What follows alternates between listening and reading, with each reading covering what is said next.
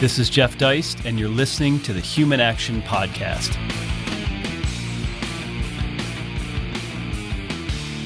Ladies and gentlemen, welcome back to another episode of the Human Action Podcast. It has been a little hiatus over the last couple of weeks as we've done some live seminars and other things, but as promised, we are back, and we are going to work our way through next Murray Rothbard's famous treatise, Man, Economy, and State.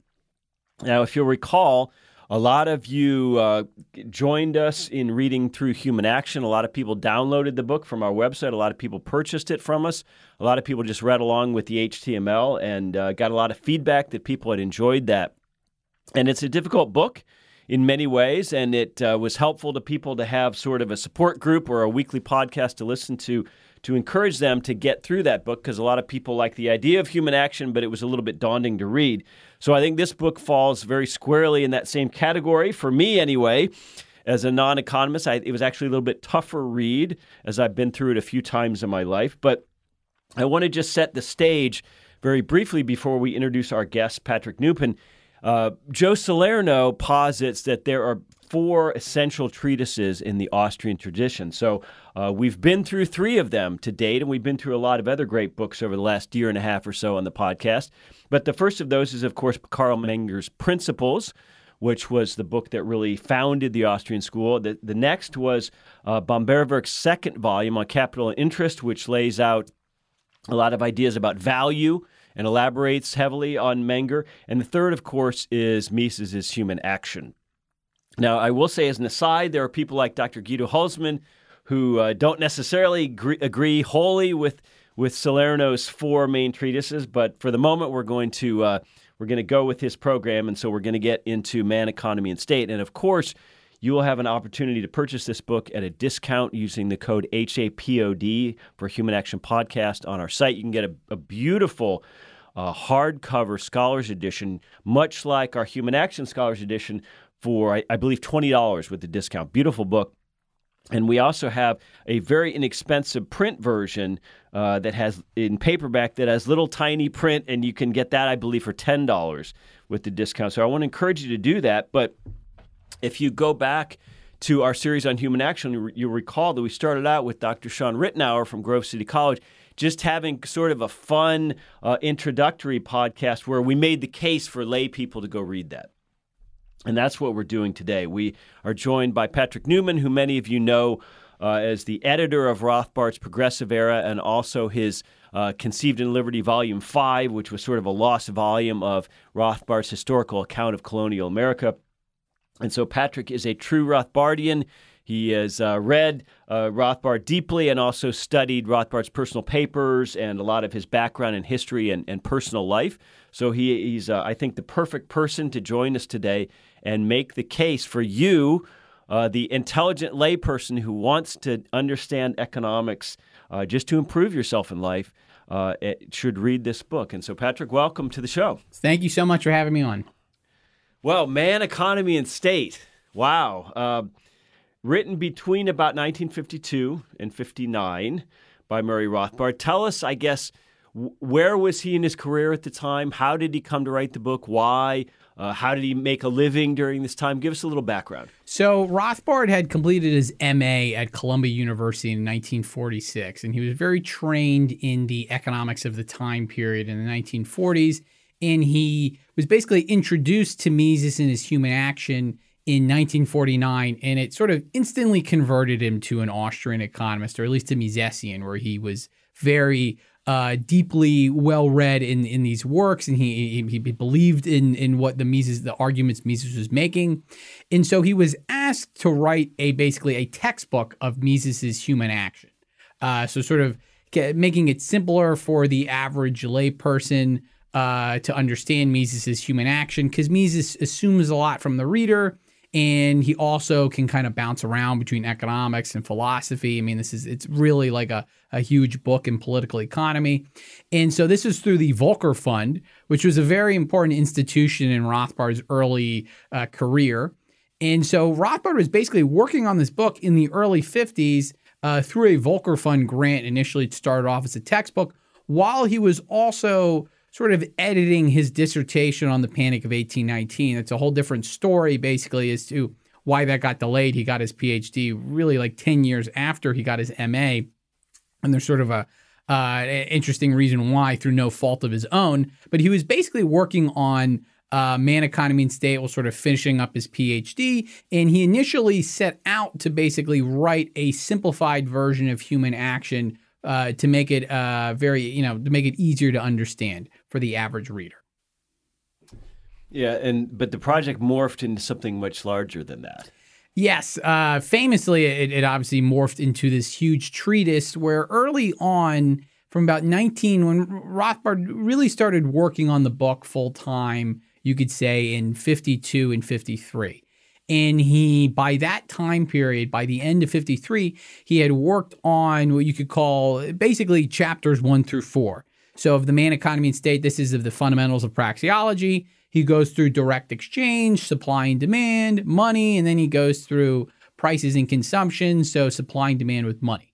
And he was adding his own original insights in there regarding a value scale approach, criticizing indifference, basically explaining a lot of Mises and sort of the older Austrians on price theory, guys like Karl Menger, Bamba Werk, Frank Fetter, a lot of these guys. And then he started working on his chapter on production theory. And this is a very sort of standard neoclassical chapter. I actually, a couple of years ago, this was published in the Quarterly Journal of Austrian Economics. I edited it, and I also wrote a paper on this, where he realized that a lot of this was wrong.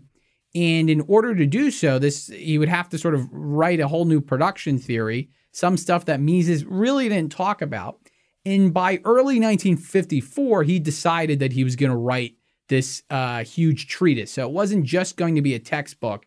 It was going to be a treatise that presented a lot of new information, designed both for the layman and as well as the sophisticated economist.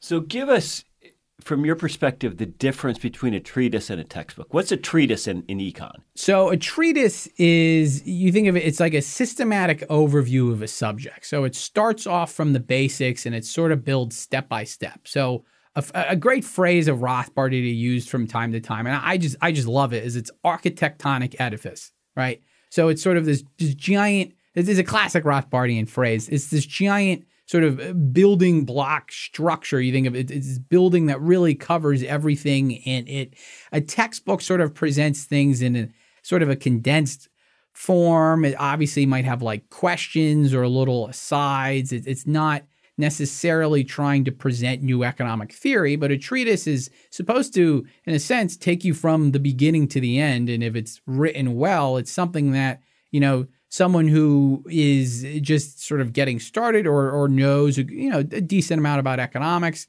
can learn something from, as well as the actual economic theorists. So it's really a much more systematic overview of a given subject. And it's supposed to this was really the way the profession actually initially communicated with each other. And it stopped, really in the 1920s and then kind of in the 1930s. But it was really back in the day. So like something like Bamba Werk's Capital and Interest was a treatise. And then it moved into just shorter books and really papers or academic journal articles.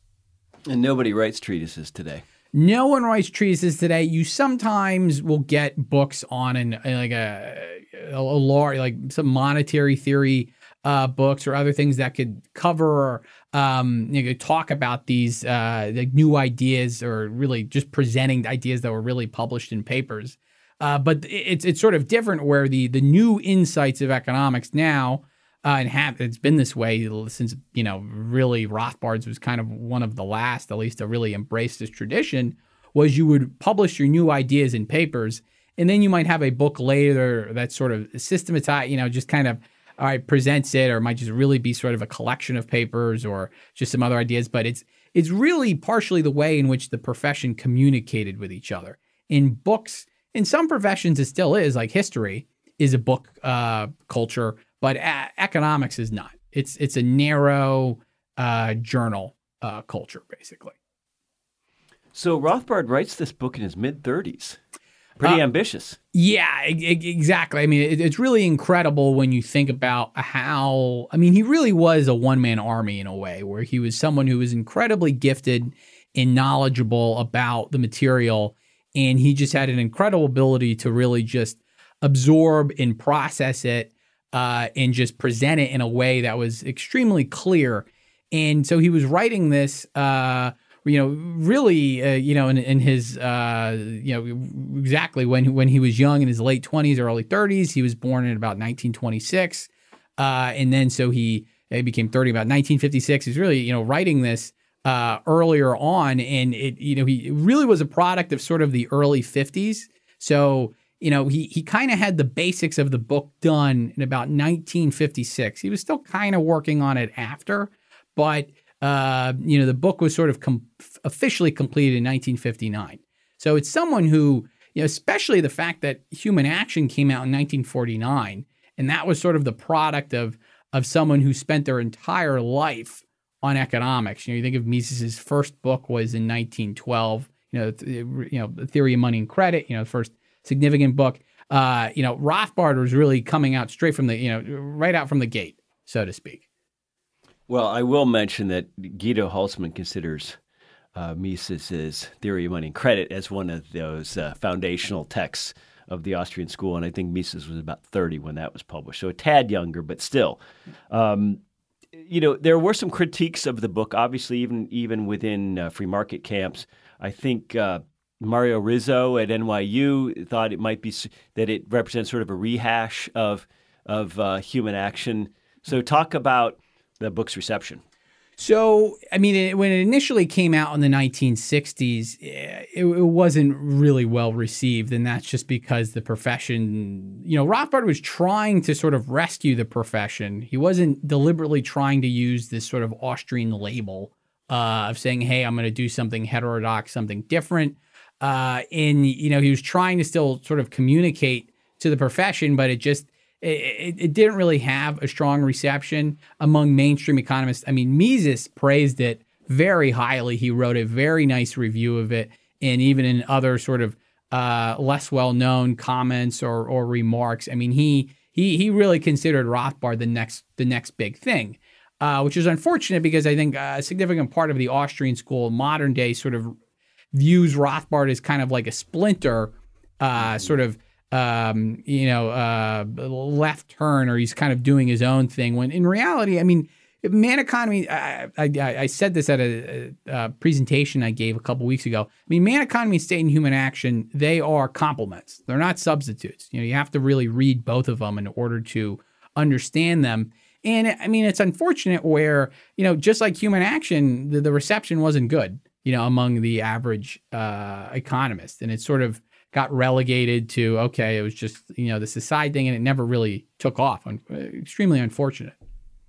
Well, what was the economics profession like in the 1950s? I mean, Keynes and Marx were somewhat in the rearview mirror at that point in terms of their largest works. And so Joe Salerno, in his introduction to this Scholars Edition, describes the 40s and 50s and 60s as kind of a dead zone for economics. Yeah. So, the short answer for what was economics like in the 40s and 50s was not good, where you had these new books that you had something like Hicks's Value in Capital, Stigler's The Theory of Price, Samuelson's Foundation of Economic Analysis, where you had these it was basically the neoclassical economics, you might say, was sort of a collection of Marshallian short-run equilibrium analysis, very partial, Walrasian general equilibrium, very mathematical analysis, and then the Keynesian sort of holistic analysis. And it was really a sea change. If you look at, say, what the profession was like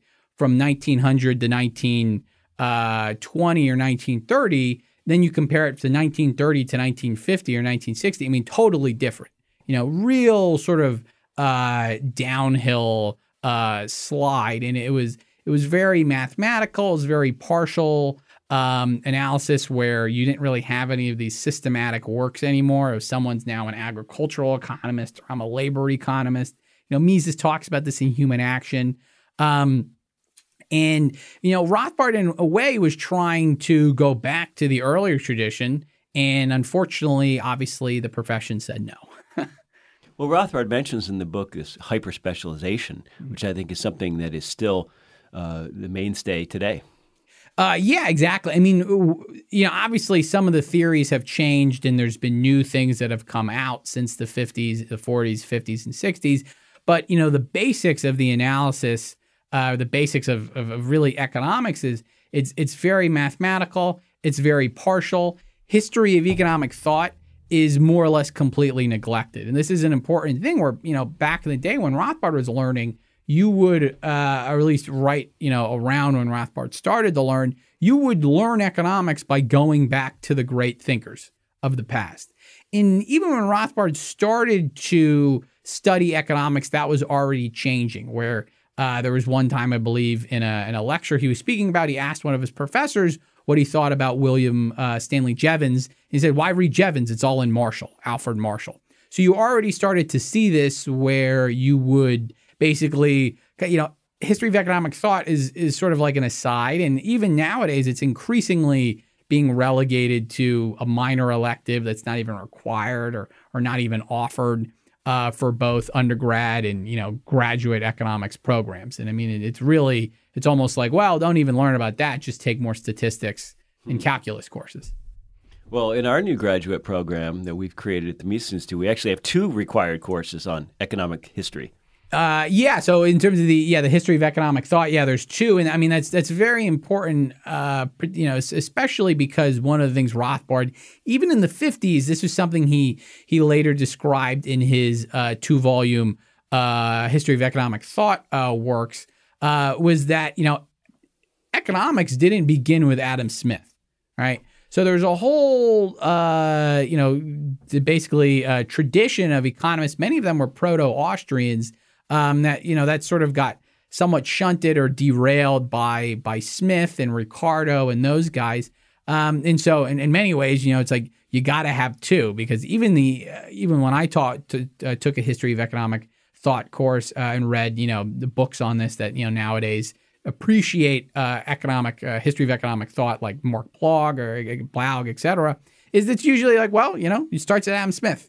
He's the comet. He comes out of, and he was a very important economist. You absolutely have to read him. And I mean, it is one of those very significant works. Mises wrote something, a little intro to like a Smith book, et cetera. But I mean, there was stuff before then, and it's not like everything he did, it wasn't, there were some left turns that he took. But that's it's a very important aspect of Rothbard's thinking is the history of economic thought.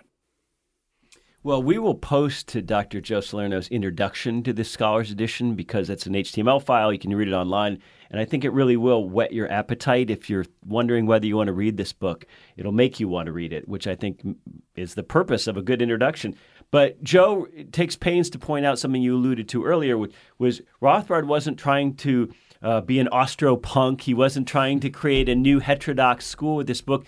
He drew from not only what you and I would today call an Austrian tradition, but also sources outside of that tradition, and that he was actually pretty broad-minded in the book and was primarily interested in sort of realigning economics with its methodological, praxeological roots and away from the positivism that had taken over the profession. That was sort of an underlying goal. Yeah, exactly. So, Rothbard is without a doubt, the best expositor of Mises's praxeological analysis, where, the idea is you start off from self-evident axioms and you deduce from them to get basically realistic theories that you don't need to test or you can't even test in the real world. So this was like the very important aspect of Rothbard's work.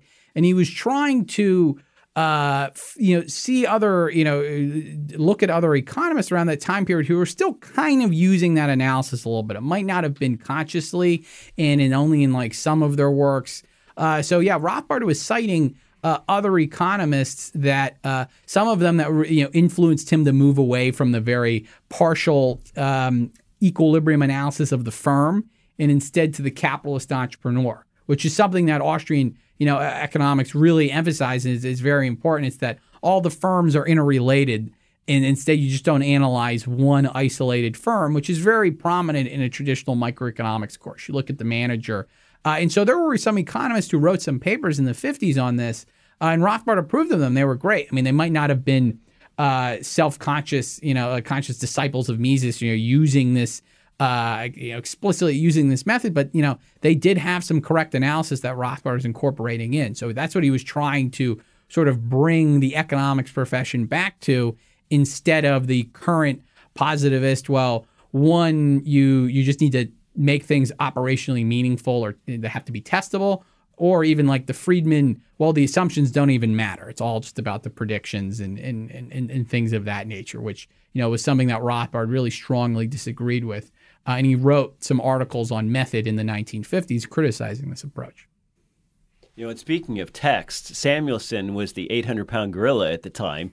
And Salerno mentioned Samuelson in his intro, if I recall. Mm-hmm. But he also brings up a quote from Samuelson, whose MO was sort of like, you look at the data and you try to fit the theory to the data, which is opposite of praxeology in a sense. Mm-hmm. But even Samuelson sort of acknowledged or admitted that this was sometimes wholly unsatisfactory. Yeah, exactly. So this is the idea that, nothing is ever, don't need to get into the murkiness of the Karl Popper and stuff like that.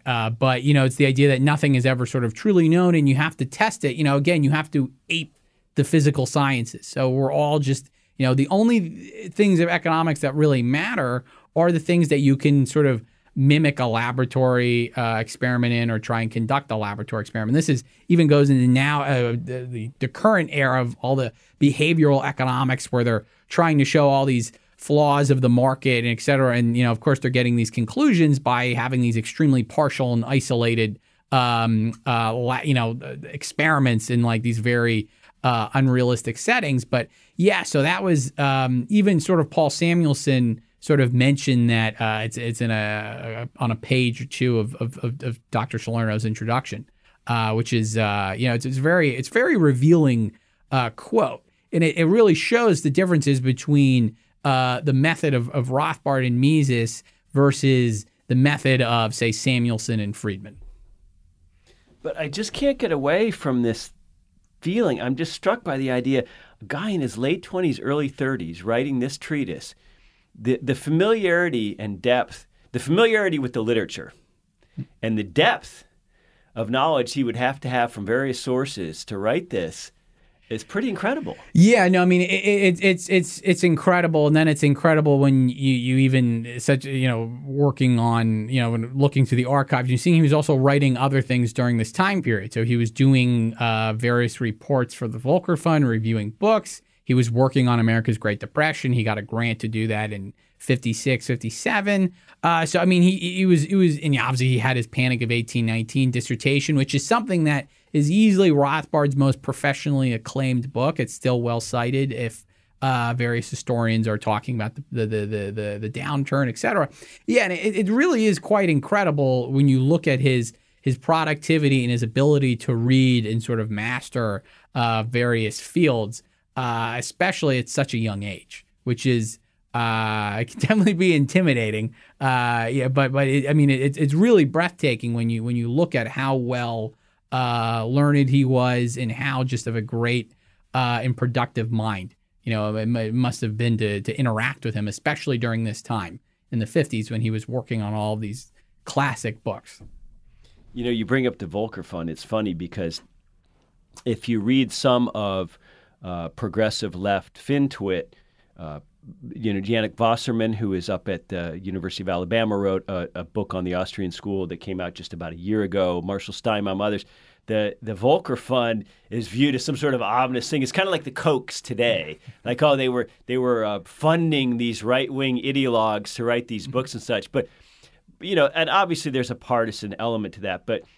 You've mentioned to me in the past offline an interesting point, which is that this kind of deep academic work, it's very difficult for someone to do if they are also a full-time professor at a university with a teaching load. Yeah, exactly. So, I mean, that is a very important aspect of Rothbard's career, sort of understanding his academic career, which is you have to have the right institution, to provide that sort of support, where in the 50s, he was basically just being paid to do research in various forms, either living off grants or just doing work. And that, there's obviously everything is an opportunity cost. So if you got to teach, especially if you got to teach students who aren't maybe that interested in material, et cetera, that takes away time that you could be doing a lot of that other stuff. And that was something that Rothbard definitely, that was a blow. So yeah, the Volcker Fund is basically any organization that funds any sort of free market thinking is treated as some sort of diabolical institution funded by the corporate fat cats. But you could have a radical Marxist institution, and that's just totally fine. Or you could have the government just spending the taxpayer dollars to support all of these various sociologists and stuff. But that's a whole different matter. But I mean, that was an issue. I mean, that basically sort of collapsed in the early 60s. And then that he finally sort of hit that in the late 60s when he basically stopped working on what became Conceived in Liberty. He had a grant, about a 4-year grant for that. And so then he kind of had to go into academia.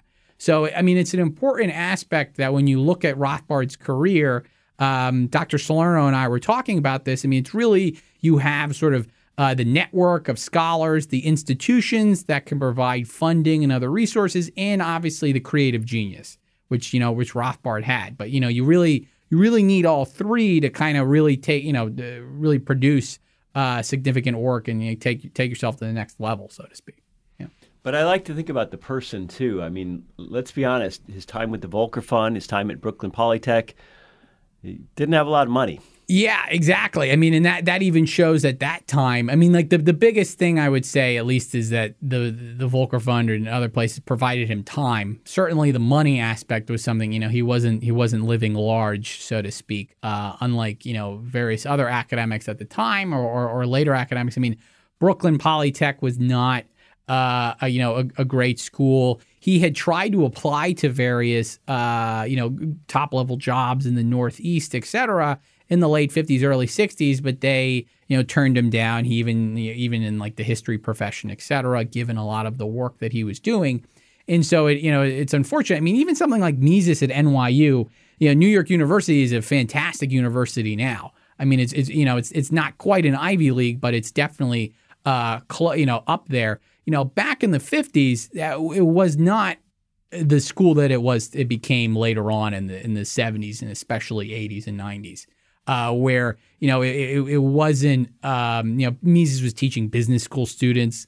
It wasn't sort of prestigious. It's known now. So I mean, it's an unfortunate sort of picture of the state of Austrian economics around that time period. Well, I don't think Murray Rothbard and his wife Joey were ever really sort of middle class comfortable until he made it to UNLV. Yeah, no, I mean, I think that's a correct assessment. I mean, I know he was working. He had various book grants or contracts, et cetera. But I mean, in terms of having that, I mean, he lived in a rent controlled apartment, I believe. And it was very large, so it could keep his voluminous library. But it wasn't a if you would think for someone, if you never knew Rothbard and you only saw his works and you sort of imagine with the situation he was in, and then his teaching position, his book contracts, or the money he made, et cetera, it'd be different than what he actually had. It's unfortunate because you think, oh wow, this great mind, and then he's working at Brooklyn Polytech. And, he's publishing these books with, not like the top publishers of the time. Well, a couple of years ago at our 35th anniversary in New York City, I remember I mentioned I held in my hand a stapled, printed out copy of his bibliography. And, of course, it was dozens of full-length books, hundreds of academic articles, thousands of popular articles, millions of words. I mean, it was pretty daunting. And I think, again, Guido Hülsmann says, there are some people who may have read every word Mises wrote or close to it, but he doesn't think there's anybody who's read every word Rothbard wrote or close to it. Yeah, no, I mean, I think that's a good description. I guess there would only be one person that was Rothbard, but that doesn't really count. But I mean, yeah, I mean, he produced a tremendous amount, and what is perhaps the most just literally mind-blowing aspect about this. And it's something that I think, I always try and emphasize this because the average person today wouldn't really know about this, especially a young person, such as myself. I mean, he did this all before the internet. He did this all before a word processor. He used a typewriter. So, nowadays when you write something, I do this. I mean, you go through multiple drafts, you edit things, you cut out entire things, you just constantly revising, and it's a lot easier to do so. I mean, just technologically, you can literally just type it in. But I mean, he's doing everything with a typewriter. And the fact that he's able to do that, I mean, he edited his works and, he had multiple drafts and stuff, but the fact that he's, able to do that using like the typewriter, and he's able to produce, paragraphs and papers and books and chapters and all the stuff that like really flow well, I mean, it was like, it was in the mind, and then it just kind of, just sort of, translated into just this, very beautiful prose. So, it's something that really needs to be appreciated, especially when you're trying to understand how scholars operated, before the internet in the late 90s when it really became a thing. Yeah, and to access a source and have a footnote in an article, you had to have that physical paper or book to access. Lou Rockwell has a great story about being in Murray Rothbard's apartment in New York City one night late. Of course, Murray and Joey were night owls, stayed up. And there were cigarettes, and of course there were, I think, he liked vodka and some other drinks. But Lou mentioned something to him one night. Lou said he was always getting tired and ready to go to bed, and he just couldn't keep up with Murray, despite Murray being older. And he said one night he mentioned to Murray, I'm looking forward to that conference next week. And Murray said, what are you talking about? And Lou said, remember this conference X that's coming up. And Murray said, oh my gosh, I'd forgotten about it. So he goes into his office little area with the typewriter, and 1, 2 in the morning, lights a cigarette, sits down, and proceeds to bang out, a 10-page article complete with footnotes and everything, like over the next couple hours, while Lou's nodding off somewhere. So I think it's just his sheer prolific writer, doesn't even begin to describe it. Oh, absolutely. I mean, I've heard similar stories regarding that, regarding other papers, et cetera. And what makes it more incredible is the fact that, he just wasn't an economist. Like, he's more than an economist.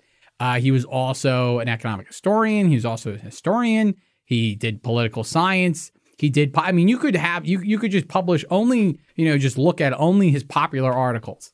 So, and that would be a very, it was a good career. It might not have been in like, and always in like great, publications and stuff, but it was still, you just very prolific. You look at all the stuff he was talking about, foreign events, elections, just all sorts of things. And then, there was also, I think David Gordon once said that, you might think there was actually like 5 Rothbards somehow, like all living in the same apartment or something. They're all just working the division of labor. It's like, all right, Rothbard 1, works on economics. Rothbard 2 is history. Rothbard 3 is political science, et cetera. But there was actually only one. And it really is, for something like that, you do need that, obviously, that creative genius aspect. It's similar to, you look at something like athletes.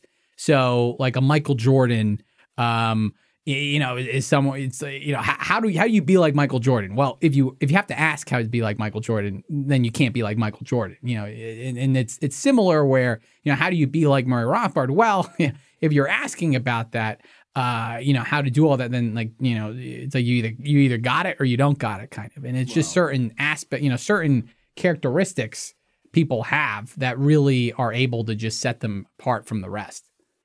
But you can imagine if an economist today tried to write a history of colonial America, they'd be savage. They'd be told to stay in their lane. Yeah. That's what would happen. One, unfortunately, the colonial America or even American history now is in a totally different state than what it was in the past. And there's a whole different podcast for that. But yeah, I'd be told. And even Rothbard had the same thing: just stick to your profession, etc. But no one else was really working on that stuff. So that's why Rothbard said he wanted to do it. And he had insights, he had things he wanted to talk about. So he obviously put his pen to the paper, and he was working on that. And he He just displayed a tremendous amount of knowledge. And, it's even if you just look at like, oh, you just published a 5-volume or 4, but he wrote 5-volume, history of early America. And then that's it. It's like, all right, well, wow, that's great. I mean, that's worthy of a Wikipedia page, basically. And that's like, no, that was a side thing, kind of. Well, in Human Action, Mises has a section right after his section on full socialism, what that would look like. He has a section called the hampered market economy. Now, Rothbard elaborates on this section in his own section of Man, Economy, State called Power and Market, which appears at the end of the book. It starts out basically with a punch to the face. I mean, the opening section of that part of the book is called Defense Services on the Free Market, which is a radical concept, a radical statement. In the 1950s, people weren't talking like that. So tell us a little bit about the background between the Power and Market section, how his original publisher objected to it in part, and as a result, it was published separately until the Mises Institute sort of integrated it once again. Yeah. So Rothbard initially, there was really, you can think of it, there's 3 parts of the book. You got the man, you got the economy, and you got the state. And the part 3 was him going through government intervention and just sort of demolishing the idea that one, not using value-free analysis. He wasn't bringing in his own should or, et cetera. I mean, he was just showing how economics can show governments more inefficient than markets, et cetera. And so he had this where he wanted to sort of have this very systematic overview of intervention. And this was something that Mises didn't really have because obviously he was a minarchist. And so a certain level of taxation, a certain level of government spending, you need to have the police, you need to have the courts, you need to have all of that provided by, the coercive agency of the state. That was necessary. So you didn't have, not all taxation is bad because some taxation you need. Some taxation doesn't interfere with the market. You could have I guess as was described, a neutral tax. In Rothbard shows that that's not the case. And, he first talks about obviously defense services in the free market. This was something that he later elaborated on and works, on anarcho-capitalism, and for New Liberty, et cetera. And then he goes through, the 3 types of intervention. I mean, he shows how taxation is intervention. It's a coercive exchange or it's a coerced transfer. And, it's really, much different. And so what happened was this guy named Frank Meyer, who was a libertarian, but it was, in the 50s, and this was also a, libertarian of, the Soviets are the bad guys. You need, this is how many libertarians were. And this is really, or they might not have called themselves actually libertarians, but that's the side note. This is one of the main reasons why Rothbard split away from the right in the 50s was because they had a very aggressive foreign policy. And Frank Meyer basically advised when Rothbard was working for the Volcker Fund and, they were helping him trying to find a publisher, et cetera. And he was trying to get a publisher. He says, well, you got to cut that. And you got to condense it down into about a chapter, which later became chapter 12. And obviously Rothbard was not too happy about that because Meyer said that, well, you're adding your own, political analysis and it's not just the pure economics. And, Rothbard said that, no, actually, I'm trying to just show how economic analysis can describe these things. And so then that later got published as Power and Market, which is a great book. I mean, standalone, it's obviously included. And if you are daunted by, Man, Economy, and State, you can always start with that because, it goes through some of the basics of the market and then it just, demolishes government intervention. It was an unfortunate thing that, instead Man, Economy, and State, I think that might have possibly had some effect on its impact that, sort of one of the main punchlines of the book didn't get published in 1962. So that, obviously that kind of hurt it in a sense. What do you think about how this book is organized relative to how Human Action's organized?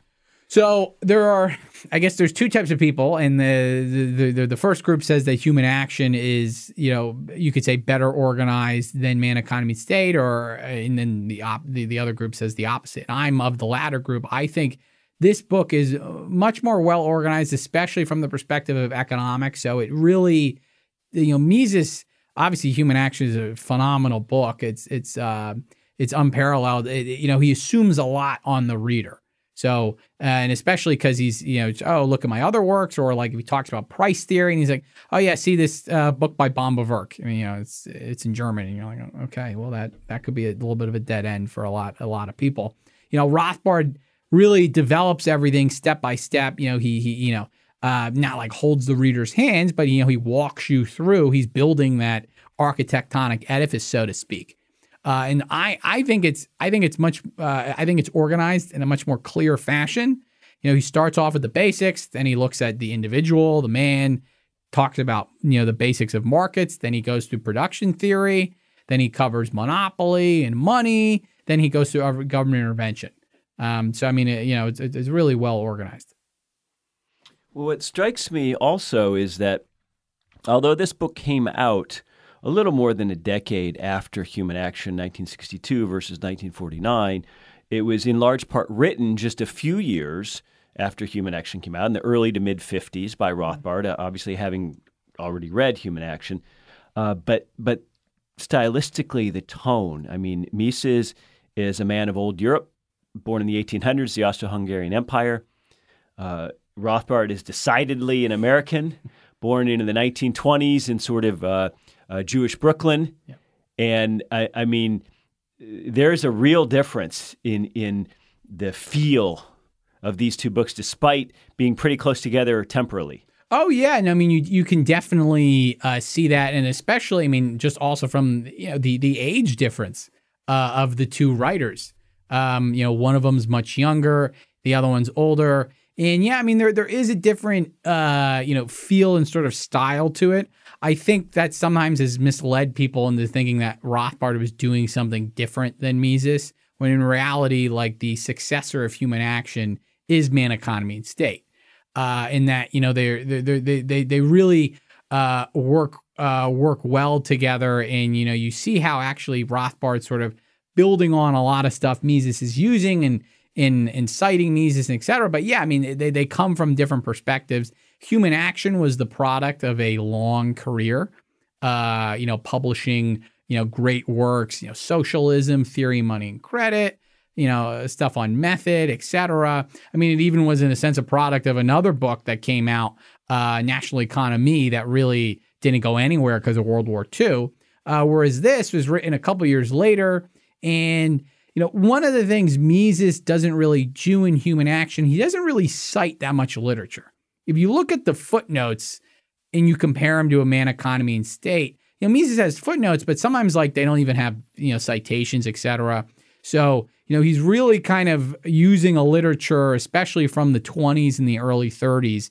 And Rothbard in many ways was citing, at least when he was writing this in the early 50s, early mid 50s, like the most up-to-date literature. I mean, he kind of mastered that field. Well, Patrick, last question. Make the case for us why a interested layperson should read this book, should tackle it. Well, I think it's the best book I've ever read. I started reading it when I was in high school and finished it when I was early in college. And I think it's something that really, if you want to understand economics in a systematic way, it's a book that you will really benefit from and you will continue to go back to. So it's definitely a challenge, but that's, challenges are not without rewards.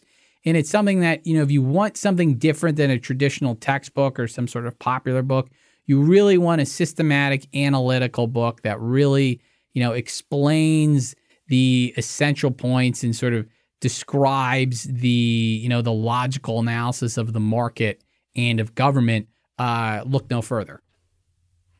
Well, there you have it, ladies and gentlemen. We are going to work our way through this book, Man, Economy, and State, all 1,200 odd pages over the next coming weeks. Every Friday, there'll be a new Human Action podcast. We encourage you to read along, to read ahead, to tackle this book.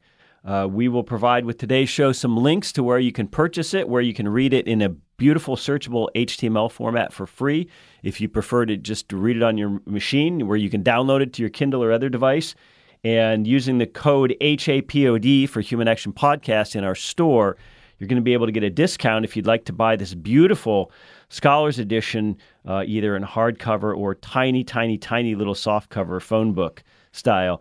I'm not an economist. I was fortunate enough to be introduced to Rothbard in the early 1990s because I had a friend going to UNLV. So I was able to meet him once, and I will fully admit that this is a bit of a tough read for people who aren't economists. Unlike Human Action, it's got some equations and some graphs and some the occasional numbers, but for the most part, like anything else, like going to the gym or eating your broccoli, you'll benefit from things that are not always so easy. So that said, ladies and gentlemen, have a great weekend. Dr. Patrick Newman, thank you so much for your time. Thank you for having me on. The Human Action Podcast is available on iTunes, SoundCloud, Stitcher, Spotify, Google Play, and on Mises.org. Subscribe to get new episodes every week and find more content like this on Mises.org.